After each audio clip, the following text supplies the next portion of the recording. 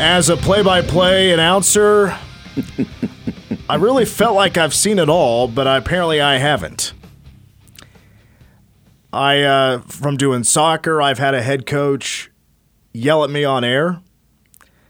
I've had to call a game from a power pole in San Jose, California. That was a K-State soccer matchup, which, by the way, when I was yelled at by a coach, that was a Cloud County soccer game, and it was a district playoff game, so if they won that game, they're going to the national tournament. Whoa. And what happened there is a ball, I was at midfield, I'm like right next to the field calling the game, and the ball hits my little stand and it rattles around and gets stuck. So I got the ball out and I threw it to an opposing player as he's running trying to get the throw in. And when I tossed the ball, the coach looks at me while the game is going and going, "What the blank are you doing? This is a playoff game. You don't give the opponent the ball." Whoa. Right in front of everybody. Oh. And I'm like speechless. I'm also 19 years old. Right. And I'm just trying to break in, you know? Yeah, the FCC. I mean, you're like, top of the list now. Most wanted. What's funny is Mike Dabini, K-State soccer coach, knows the guy. And, he can be a fireball sometimes. But at halftime, this was the first half, I went up to him at half. I'm like, "Hey, man, uncalled for." Yeah. And he's like, "Yeah, I know. You can't do this. This is a big game." I was like, "I understand that, but I'm also on air, and there are a bunch of people here. You can't be cussing like that." And I talked to him like that. Like You he got was after like him? he was a teenager. Whoa. He's like, "Yeah, I'm sorry about that. I'm sorry. It won't happen again." And that's where it ended. I've had some coaches that would have punched you in that. I played for guys that were just not nice at all. Let's see. I've had to fight off a fan who wasn't appreciative of me counting the technicals that the coach got. Whoa. Because I was doing indication with my hand and he took it that I was cheering. Whoa. I had to. That actually was a Manhattan High game 30 years ago, but had to. Literally, I'm on air trying to hold the guy off with one arm in postgame. I've had to keep a indoor football coach from getting on the air in the midst of him raging at me. Whoa. Because he was angry. You never thought, give him the microphone for a second. Oh, no. Let him talk. Let the little boy talk. Well, I can kind of imagine, but I'm sure Wyatt Thompson, when Frank Martin was here, Yikes. and the crowd mic that's not too far from where the bench is, picked up a few things once in a while. I go back to the Bobby Knight restriction on where microphones could be at Texas Tech. Yeah. I was listening to a game on 1350 KMN when Frank was here, and you could hear Frank clear as a bell. "What are you doing, you stupid, blah, blah, blah." And so Wyatt Thompson, perfect, goes, "Jacob Pullen." And then you hear, "You stupid son of blah, blah, blah." He goes, "Receiving instruction." And I go, there's nothing better than that. He played it perfect, dude. The receiving instruction is just about the perfect way. That's beautiful. Yeah, I used to get into the argument with a board op whether or not we needed to put the 7-second delay on when Tad Boyle was coaching at Northern Colorado. Ooh. Because of our location was literally right next to the bench, and mics would pick up Tad. I love Tad to death, but he's a very fiery dude. Salty dog. I mean, I remember all too well at Eastern Washington one night, literally, as soon as the game ends, he's chasing the refs to the opposite corner of the building. Right across the floor, following them out. Oof. He was that angry. Yeah. Well, the reason I bring up this topic is because of what happened to Troy and I last night at the Manhattan High basketball game. The Tribe hosting Highland Park. They're ranked 4th in Class 5A, a really good team. They just have 2 losses on the year, and Highland Park did not have their 2 best players, and that would have made a pretty big difference if they did. But they didn't, and Manhattan just got an and one. There's like 4 minutes to go, make it a 6-point game, and won by Tate Brown, going to the line to shoot free throws. And all of a sudden, here come the Highland Park coaches saying that they are owed 2 points on the scoreboard. The scoreboard is wrong. Ooh. There starts a pretty long delay in this game. Because I think the officials were a little bit lost on maybe what to do when a coach is claiming that the score is wrong And so the first thing they do, they have a long discussion about what's going on, like as if also they didn't understand what the coach was even trying to tell them in the first place. And there was at one point the head coach for Highland Park, he brings over an assistant who's arguing with the official. They bring over a tablet to say, look at this tablet. We should have 2 more points. Wow. Which I don't know what that would have proved. Yeah. But he was showing the tablet, and the official was taking all evidence into consideration. So then they go to the scorebook, which is what they should do in the first place. Sure. Look at the scorebook. I don't know the gentleman's name, but the person that Manhattan High has to run the scorebook, keep track of substitutions and all that, does a phenomenal job, takes his job extremely seriously. I don't think I've ever there's ever been a situation where he's been wrong, gotten things usually correct. And this is my 7th season of Manhattan High basketball. Anyway, so they go to the scorebook, and everything is right on the scoreboard. But they're arguing. Highland Park is arguing. They are owed 2 points. So the officials are looking for more information. And then they turn to Troy and I. And they look at my table, and they notice that I'm keeping track of the score. And the official asks me, all right, what do you guys got? I'm like, well, we're on air, so here we go. I start counting out the points. And I pulled the audio. I have 45-39. All right, so here's my second half. This line right here, 3, 5, 10, 12, 15, 19. They had 20 points at the end of the half, and so they're at 39. That's what I have. And for Manhattan, 2, 4, 8, 12, 16, 20, 24. And they had 21 at the half, and that makes 45. So the score on the board is correct. That's what I have, yes. So I suppose the last line of defense, they maybe just went to everybody. What did everybody have? Yeah. Benji George brought in his scorebook, and they're like, well, we have the right score. The scorebook has the right score. I have the right score. Highland Park has a different score. Sure. So basically, it was 3-1. Yeah. And I'm sure they could have argued, well, that's just home cooking. But they don't know. Like, you're from Clay, you know what I mean? Like, you didn't grow up here. So you don't know care. math. And, no, you don't, you're not going to go and do that on the scorebook because of some game. You don't care about that. I think it's funny.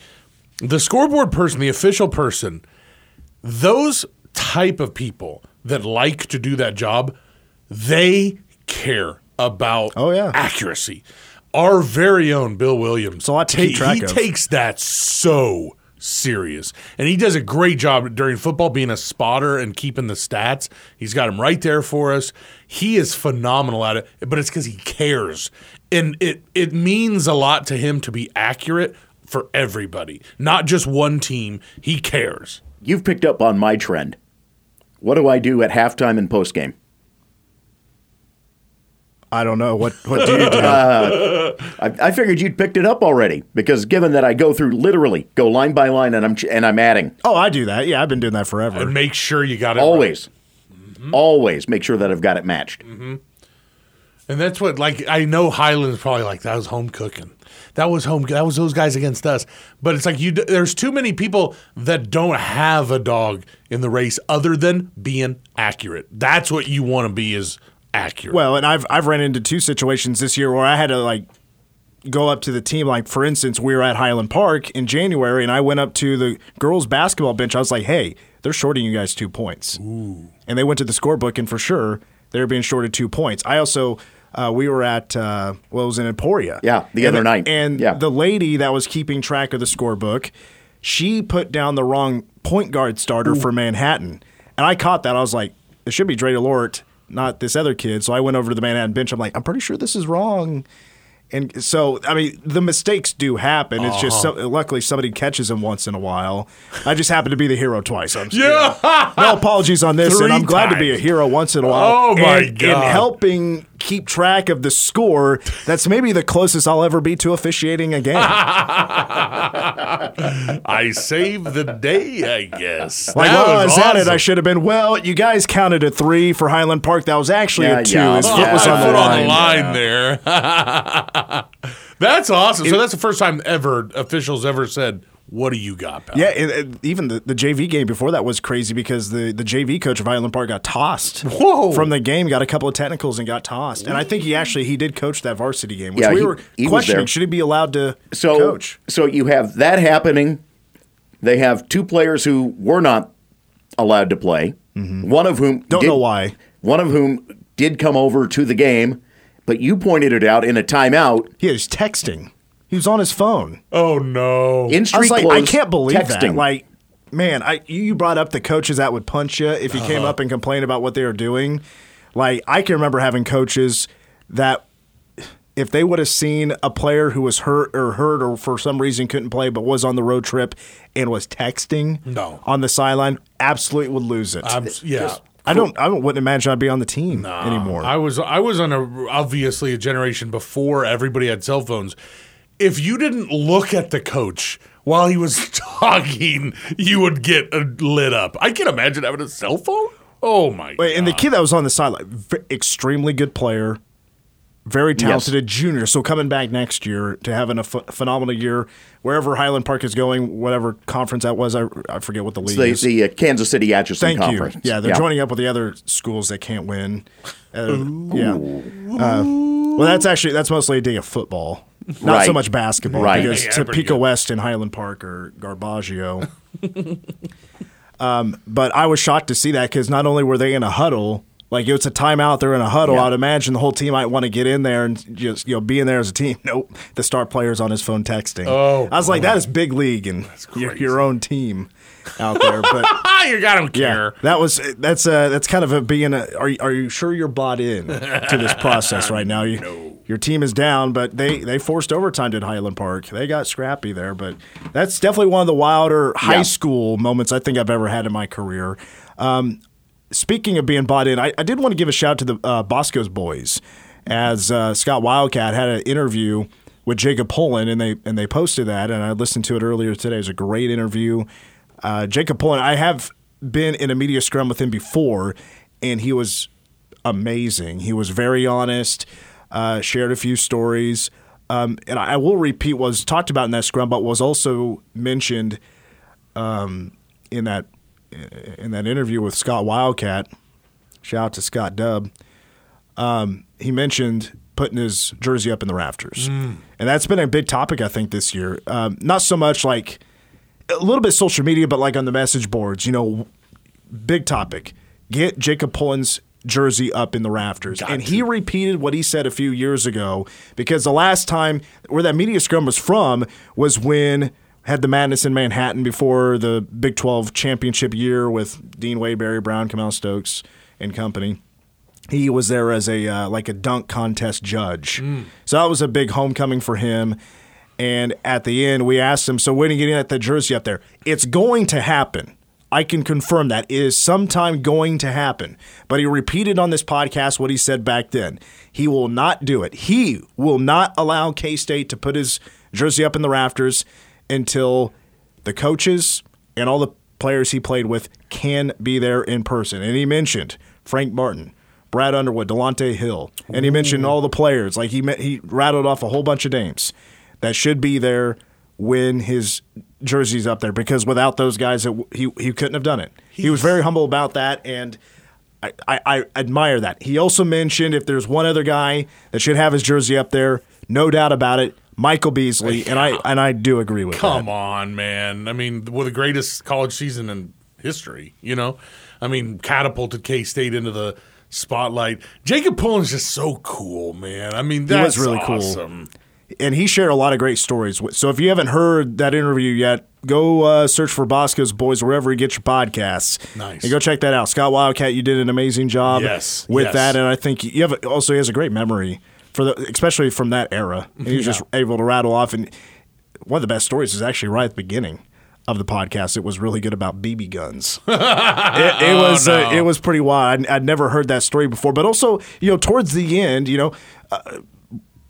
Jacob Pullen did vouch for Bruce Weber and what he's done here at K-State and how tough it is to win year in and year out.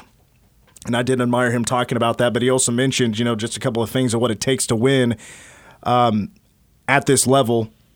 And that is you need two things, the team to be bought in, and then you need the fans to be bought in. And I think for the last couple of years, I kind of thought about it, but maybe not in that way.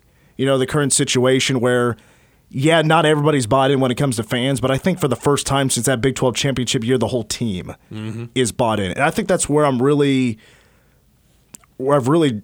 drawn me to this team. I remember last year, Dajuan Gordon would get so frustrated with everybody else but not himself. He would get frustrated when Rudy Williams wouldn't give him the ball, and he'd give Rudy this look, like eyeball him a little bit. I remember he got frustrated quite a bit with Casey Ziegu, and he would eyeball him. And it just told me, this team isn't gelling. Yeah, they are struggling, but they're just not together. They're not feeling it. A lot of individuals, not a team. This is the first time since Dean Barry Cam in a Big 12 championship. I felt like this team is extremely bought in. Like, they are motivated to play for Bruce Weber, win for Bruce Weber. They've mentioned that many times, but they enjoy playing together. And I think that's what makes me really drawn to them. Win or lose, I'm drawn to this team. They're fun to watch. They are. That's just the simplest I can put it. Fun to watch. They are, and they're so confident right now. Like, they really have a swagger, and they've said it now multiple times to the press. We're peaking at the right time. Like, we're really starting to play together and as one. Jump on the bandwagon now, because we're about to make a run. And you have to think, a team that went through something like an 0-4 start and a shaky start, even in non-con, to hit their stride now and to all believe that at the same time. To really believe, like, hey, guys, wake up. Fans, get here, because we're good. We're really good. They've said that multiple times.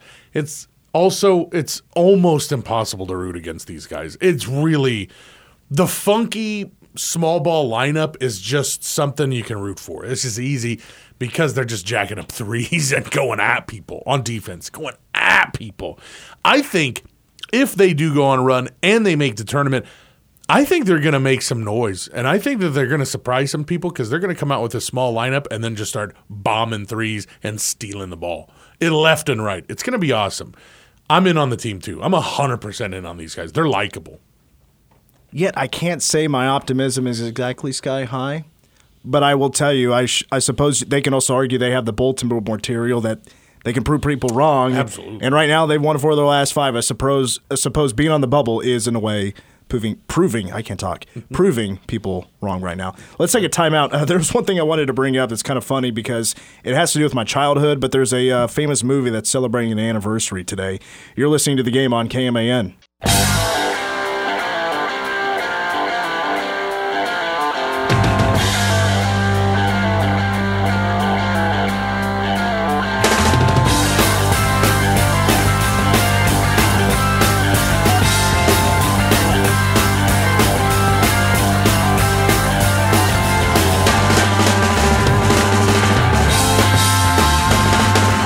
Had this conversation briefly with head coach Pete Hughes of K-State Baseball in the first hour, which if you missed that, podcast page and newsradiokman.com on-demand tab.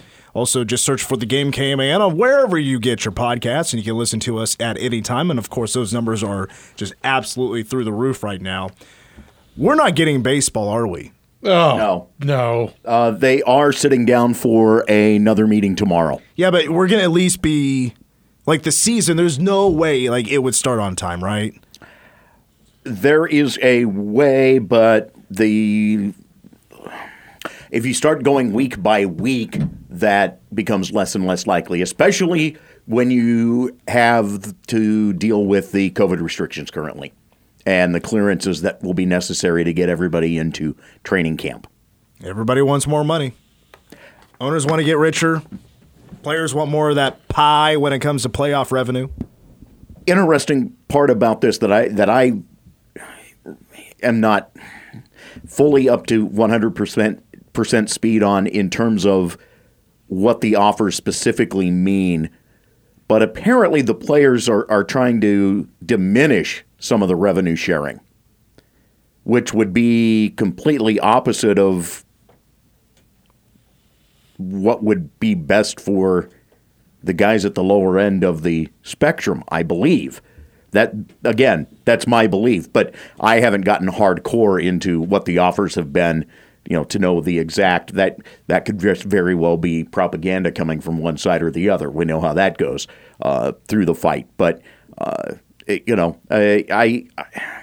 this resistance to revenue sharing has always been interesting to me, given that the league that right now has the best name recognition, best branding, most eyeballs on it, dominates sports talk discussions, dominates ESPN during the day, dominates. It's all based in revenue sharing. It's called the NFL. Yeah, that's how they did it. I mean, that's how it works, is that brought everybody up to the same level. And guess what?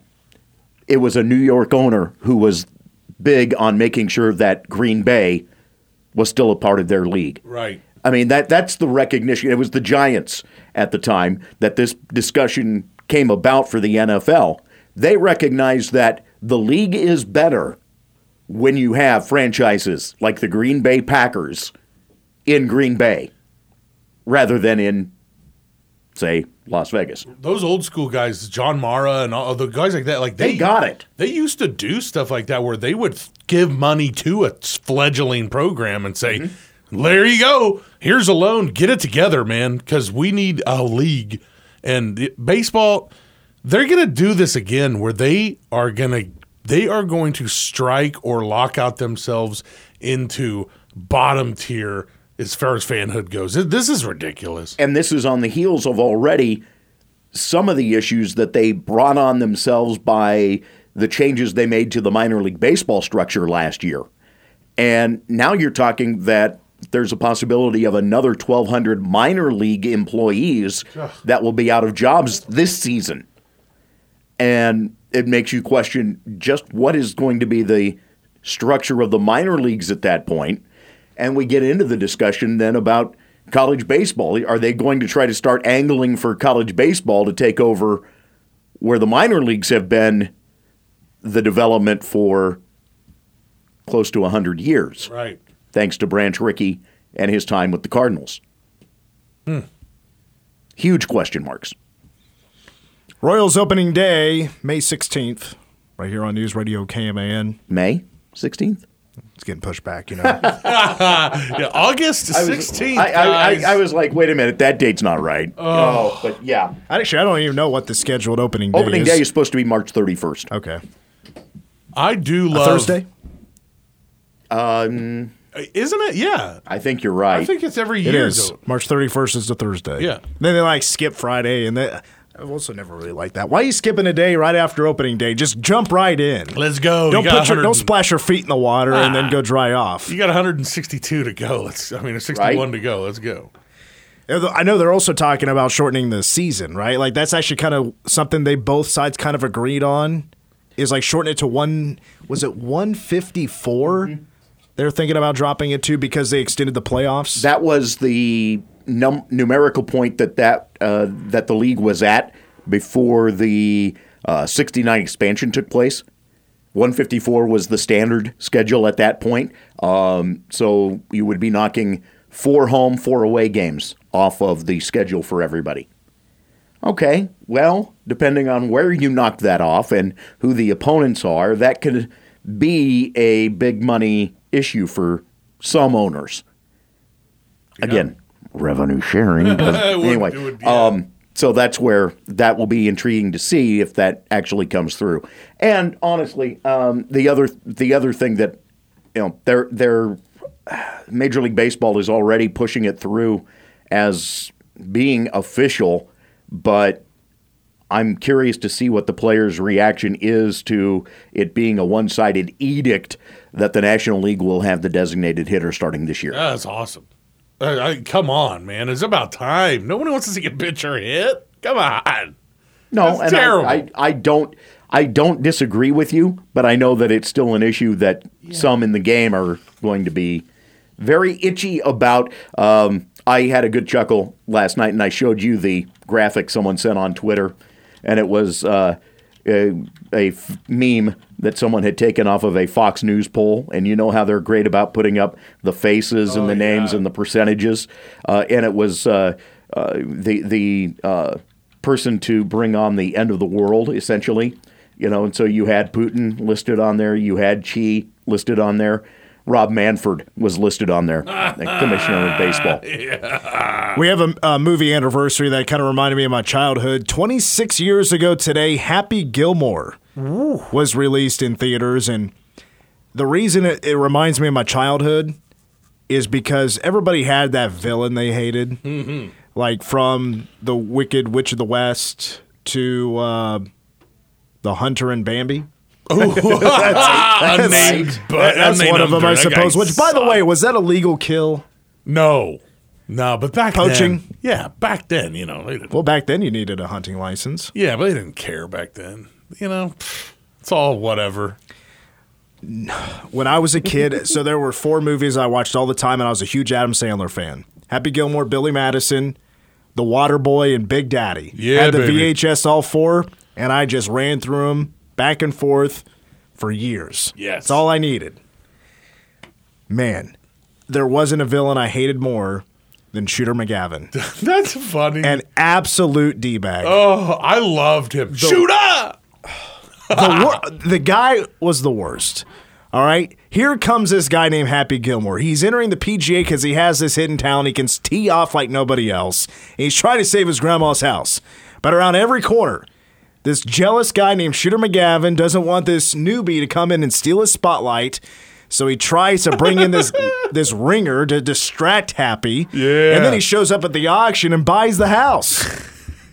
Like, do you get worse than that without actually shooting somebody? No. Like, without actually ending somebody's life. Gilmore, no talking to the help. Hi, Grandma. Oh, my God. By the way, Ben Stiller, I mean, what a cameo. What a in my world now. small role perfection. I'm talking high-quality stuff here. Oh, no, it's, you can trouble me for a warm glass of shut the hell up. I know. That's the line. When he's on the phone, though, with that guy, and he's like, okay, arts and crafts time has been extended by 5 hours. That's so good. But, dude, Shooter McGavin was funny. Oh, yeah. He's great. The Happy Gilmore's great. You know what I saw? I saw 2 big fat bikers having sex in the woods. That's really funny. But you know what? Happy Gilmore is also that movie where I look at it completely different now as an adult. Oh, yeah. As an adult, I'm actually kind of on Shooter McGavin's side because you have this guy who has been an absolute failure in life, a hockey player who doesn't have the chops to make it, terrible skater, breaks into your game, takes your girl, takes your spotlight. You're up next. You're the next guy. Which, by the way, is it his fault that the grandma was so dumb that she didn't pay her taxes? No. Well, no. Is that his fault? No. Is that he's wanting to invest in real estate? Smart. Here's how I take Mitch's view on Happy Gilmore. It's what many of us who were of a certain age had on the don't play view the millennial card here. Oh, no. It's what many of us had a view of when Animal House became what it became. Explain. Well, you either loved or hated the Deltas, or you loved or hated the establishment. The Dean. Well, everybody hated the establishment, didn't they? Like, it's got to be a pretty small audience that would. And yet, as you get older, you can understand why there were many things at Delta House that maybe should have been dealt with sooner. The only guy I liked out of that was a heel Niedermeyer in Animal House was a 0.0 guy. Blutarsky. Yeah. Bluto. Yeah. Oh, no, not him. I'm talking about, like, was it the Dean? Oh, yeah, Dean Wormer. Yeah. Zero. Of course, it's also very pertinent to note, Ivan Reitman produced that movie, passed away this week. Oh, did he really? On Monday. Oh, yeah, National Lampoon. Yeah. So both of the creators are now unfortunately passed away. Yeah. It's like another golf movie, though, for me. The Judge guy in Caddyshack. Oh, Judge Smails. Yes. Yeah. Well, we're waiting. Oh, talk about another guy that's just the guy obnoxious. I hate him. Oh, but Shooter was. Not that you're exactly huge fans of Rodney Dangerfield. Yeah, no, really. I mean, honestly, you get that guy on the golf course and it gets a little irritating. Honestly, Rodney Dangerfield never had a bad role, in my opinion. No, he had He knocked everything yeah. out of the park. Ladybugs, Cat from Caddyshack. Back in school? Back to school. Back to school. Ladybugs. Oh, by the way, Triple Lindy. Loved it. Saw that in the theater. I could just branch off of every movie and bring something else up all the time. But Sam Kinison and Back to School. Loved awesome. it. Loved it. Man.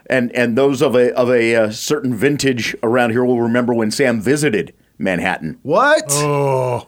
Went, saw it. Sam where did he play? It was the upper floor of what was Brothers at one point. Why I can't think of the name of what it was at that point.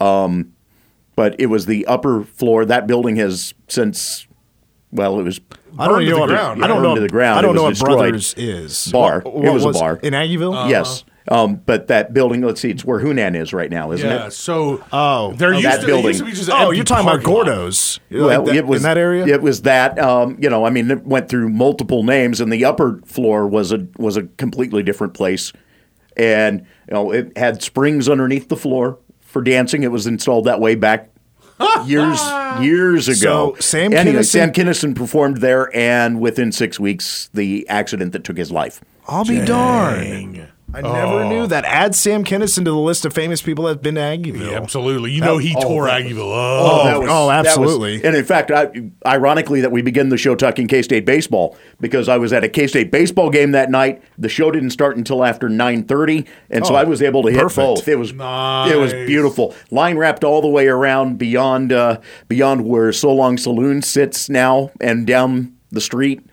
for a ways. Wow. It was just to get in. It was tremendous. He was at that, the height of his popularity. At Yes. that point. I mean, he was so red hot. Oh, Yes. man. Wow. Wow. I like that it's 20 minutes later and we still need to get to number one song of the day. That's next.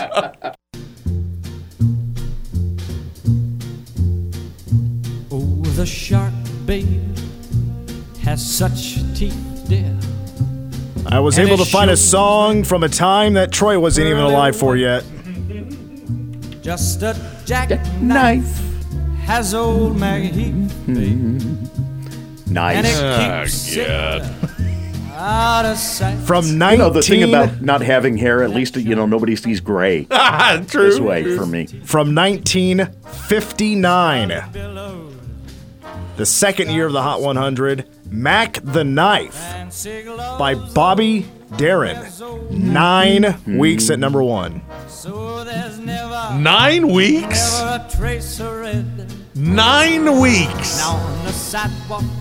Oh, my Sunday God. morning, Now, I'm a sucker for a gangster movie, I like a gangster movie, too. And they got some 50s stuff in there that I can dig, but this one, God dang it, I can't imagine being like, I gotta get that Mac the Knife record or I'm gonna burst into two. I can't believe it. Sinatra's covered this a number of times.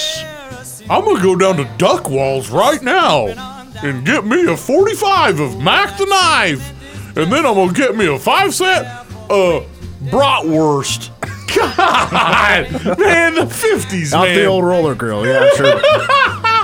The 50s are tripping, man. Come on. Well, Woolworth had better food than the bratwurst on the roller. Thank God. Bobby Darin was an American singer, musician, actor from New York City. Which, by the way, if you can listen to this song, somebody's just killing it on the old stand-up bass. Let it walk.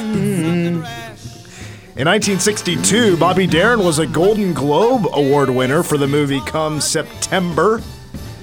And the co-star was his wife. You've probably heard of her, Sandra Dee. Yikes. Now, during the 60s, he was also big into politics because he worked on the Robert F. Kennedy Democratic presidential campaign, and he was there the night at the Ambassador Hotel in Los Angeles when Robert Kennedy was assassinated. Wow. Didn't Bobby... okay, keep going. I thought... Yeah. 27 studio albums, 22 top 40 hits. This is his only number one, and he did it all in a short amount of time because he passed away at the age of 37 after a heart operation in L.A. Oh, I thought he was the guy that got mixed up with the mob and got killed like in some mysterious way. I'll have to look that up. It's Bobby something. But it was like he died mysteriously and he was all mixed up in the wrong crowd. Maybe Mac the Knife. Talking about Bobby Bats. Yeah. Bobby Bats ran into Bobby Knuckles and Johnny Two Times, who said everything twice. Like, I'm going to go get the papers. My favorite movie. Yeah. I was trying to think of, for some reason the name is escaping me, but there was a professional wrestler from Canada after he wrapped up his wrestling career because it just didn't work out with Vince, that he got wrapped up in the mob, and they offed him in his home. Dino Bravo. Yeah, thank you. Very Dino good. Bravo. Thank you. Well done. He was a guy that looked like a mob guy even when he was a wrestler. He looked like a mob dude. A guy that couldn't handle not being on top. That's one that really came crashing down. Oh, gosh. But anyway, so the song was actually written in 1928 for the German play, The Threepenny Opera. And old Bobby Darin, he heard this song at a play, and he's like, I'm going to turn this into a hit. So he started performing at nightclubs, and that's where it really became a hit. Now, the original lyrics are pretty graphic because this song is actually about a murder. Oh, my Lord. And the German lyrics are very graphic. They cleaned it up for those American conservatives in the 1950s that couldn't handle anything too graphic, especially in the music form. I'm not letting my teenager listen to this. And so, Mac stabbed the guy in the gut, and then he ripped up, and then all of his guts came out, and then he died in the street, very painfully, I might add.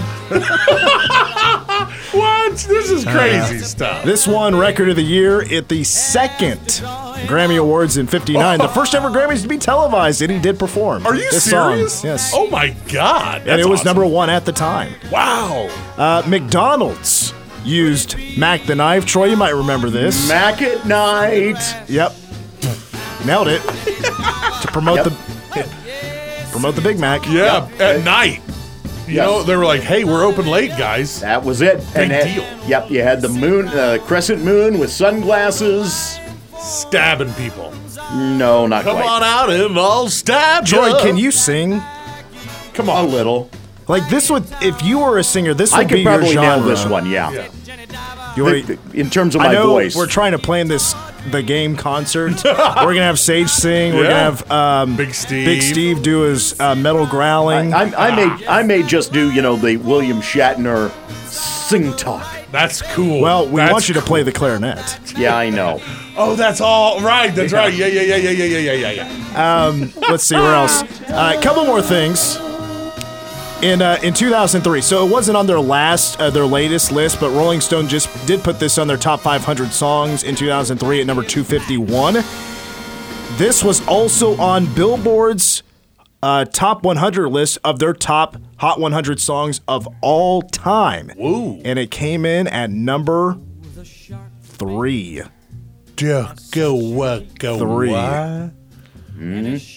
Number 3, Mac the Knife. Give me a break and a half. Are you serious? Who was doing the voting? Troy's grandpa? Come on, man. Mac the Knife, that's the third best song I've ever heard. I love that song. It's one of those that falls into what's called the American Songbook, Sure. which is why you've got Sinatra's done versions of it. You've got Speaking of the mob, Dean Martin has done versions of it. It has been covered a lot by what you would term the Rat Pack style Yeah. of singers, and so it falls into basically what is seen as a adult classic, and people dig on. I mean, come on, you know how much people dig on Sinatra still. by the way, if you like mob stuff, look up Don Rickles on The Tonight Show Oh. when Frank Sinatra is also on the show, and Rickles kept making mentions of his mob ties. And he was like, and it got weird. Stop. It got really weird, and I don't know that got repaired for a while. Yeah, no, I'm sure that was not good. I think we maybe just have a few more minutes, so let's just jump right into Ask Us Anything, DG. What was a toy that you desperately wanted as a kid, but maybe it was too expensive or maybe it was too dangerous? For me, I always wanted the G.I. Joe aircraft carrier. There was one, and it had a bunch of guys and a bunch of guns and planes, and my mom was like, dude, that's $60. No. So I had to pretend. The original Nintendo system. Oh, man. But we went ahead and bought it because my brother and I pooled our money and pooled our Mo money. Ooh, and you're like, you got no choice And now. yeah, exactly. We split it between the two of us. What game did you buy? Actually, Mike Tyson's Punch-Out was one of the first. We also had baseball. Oh, man. It, of course, came with Super Mario Brothers. Yeah. Well, was it the Super Mario / Duck Hunt? Yes. And it came with the gun? Yes. Oh, my God. Just put that gun right up to the screen. That's how I hacked them. Pop, pop, pop, pop, pop. See if that puppy laughs at me. Mine was always like wrestling action figures. I always asked for them all the time, and I never got them. Unless it was a special occasion. Christmas, birthday. And you're like, come on, Mom. Oh, we would go to Walmart, and I always beg for... I don't have Stone Cold yet. I don't have a Stone Cold. I don't have him in the black trunks. I just have jean shorts Stone Cold. It's HBK, Mom. HBK. Oh, I remember. Oh, Mark Marrow. You remember? That's most people probably won't know who I'm talking about, but Mark Marrow. I remember begging for a Mark Marrow action figure because it came in a pack with Sable. Oh, it was a... And now... Never got it. That's one of them you can slide by Mom because she doesn't know nothing. So you can go, yeah, Mom, it's a guy. And you cover up the Sable, and you go, Mom, it's Mark Marrow. It was a little risque for sure. That's passing muster about as easily as my subscription to Sports Illustrated. Yeah, they're like, oh, I've heard of the swimsuit. My grandma used to throw it away. Oh, my mom attempted to. Yeah. Back in the day, man. Yeah, my grandma Mine was throw always away. waiting for me on a table, and Oh, I wish. First time that turned up at the house as part of my Sports Illustrated subscription. Oh my God! Yeah, they're I like, got so much they're help. like, you're going SI for kids now. That's it. and then all of a sudden, showers were turning into 45 minutes. Oh, growing on that. up. 2 years worth of subscription, and I didn't get the issue once. Oh, yeah, National Geographic, though, which was... On that, that's going to do it for the game. If you want to hear the show on the podcast, newsradiokman.com on demand tab for Sage. DG Troy, I'm Mitch. We're out.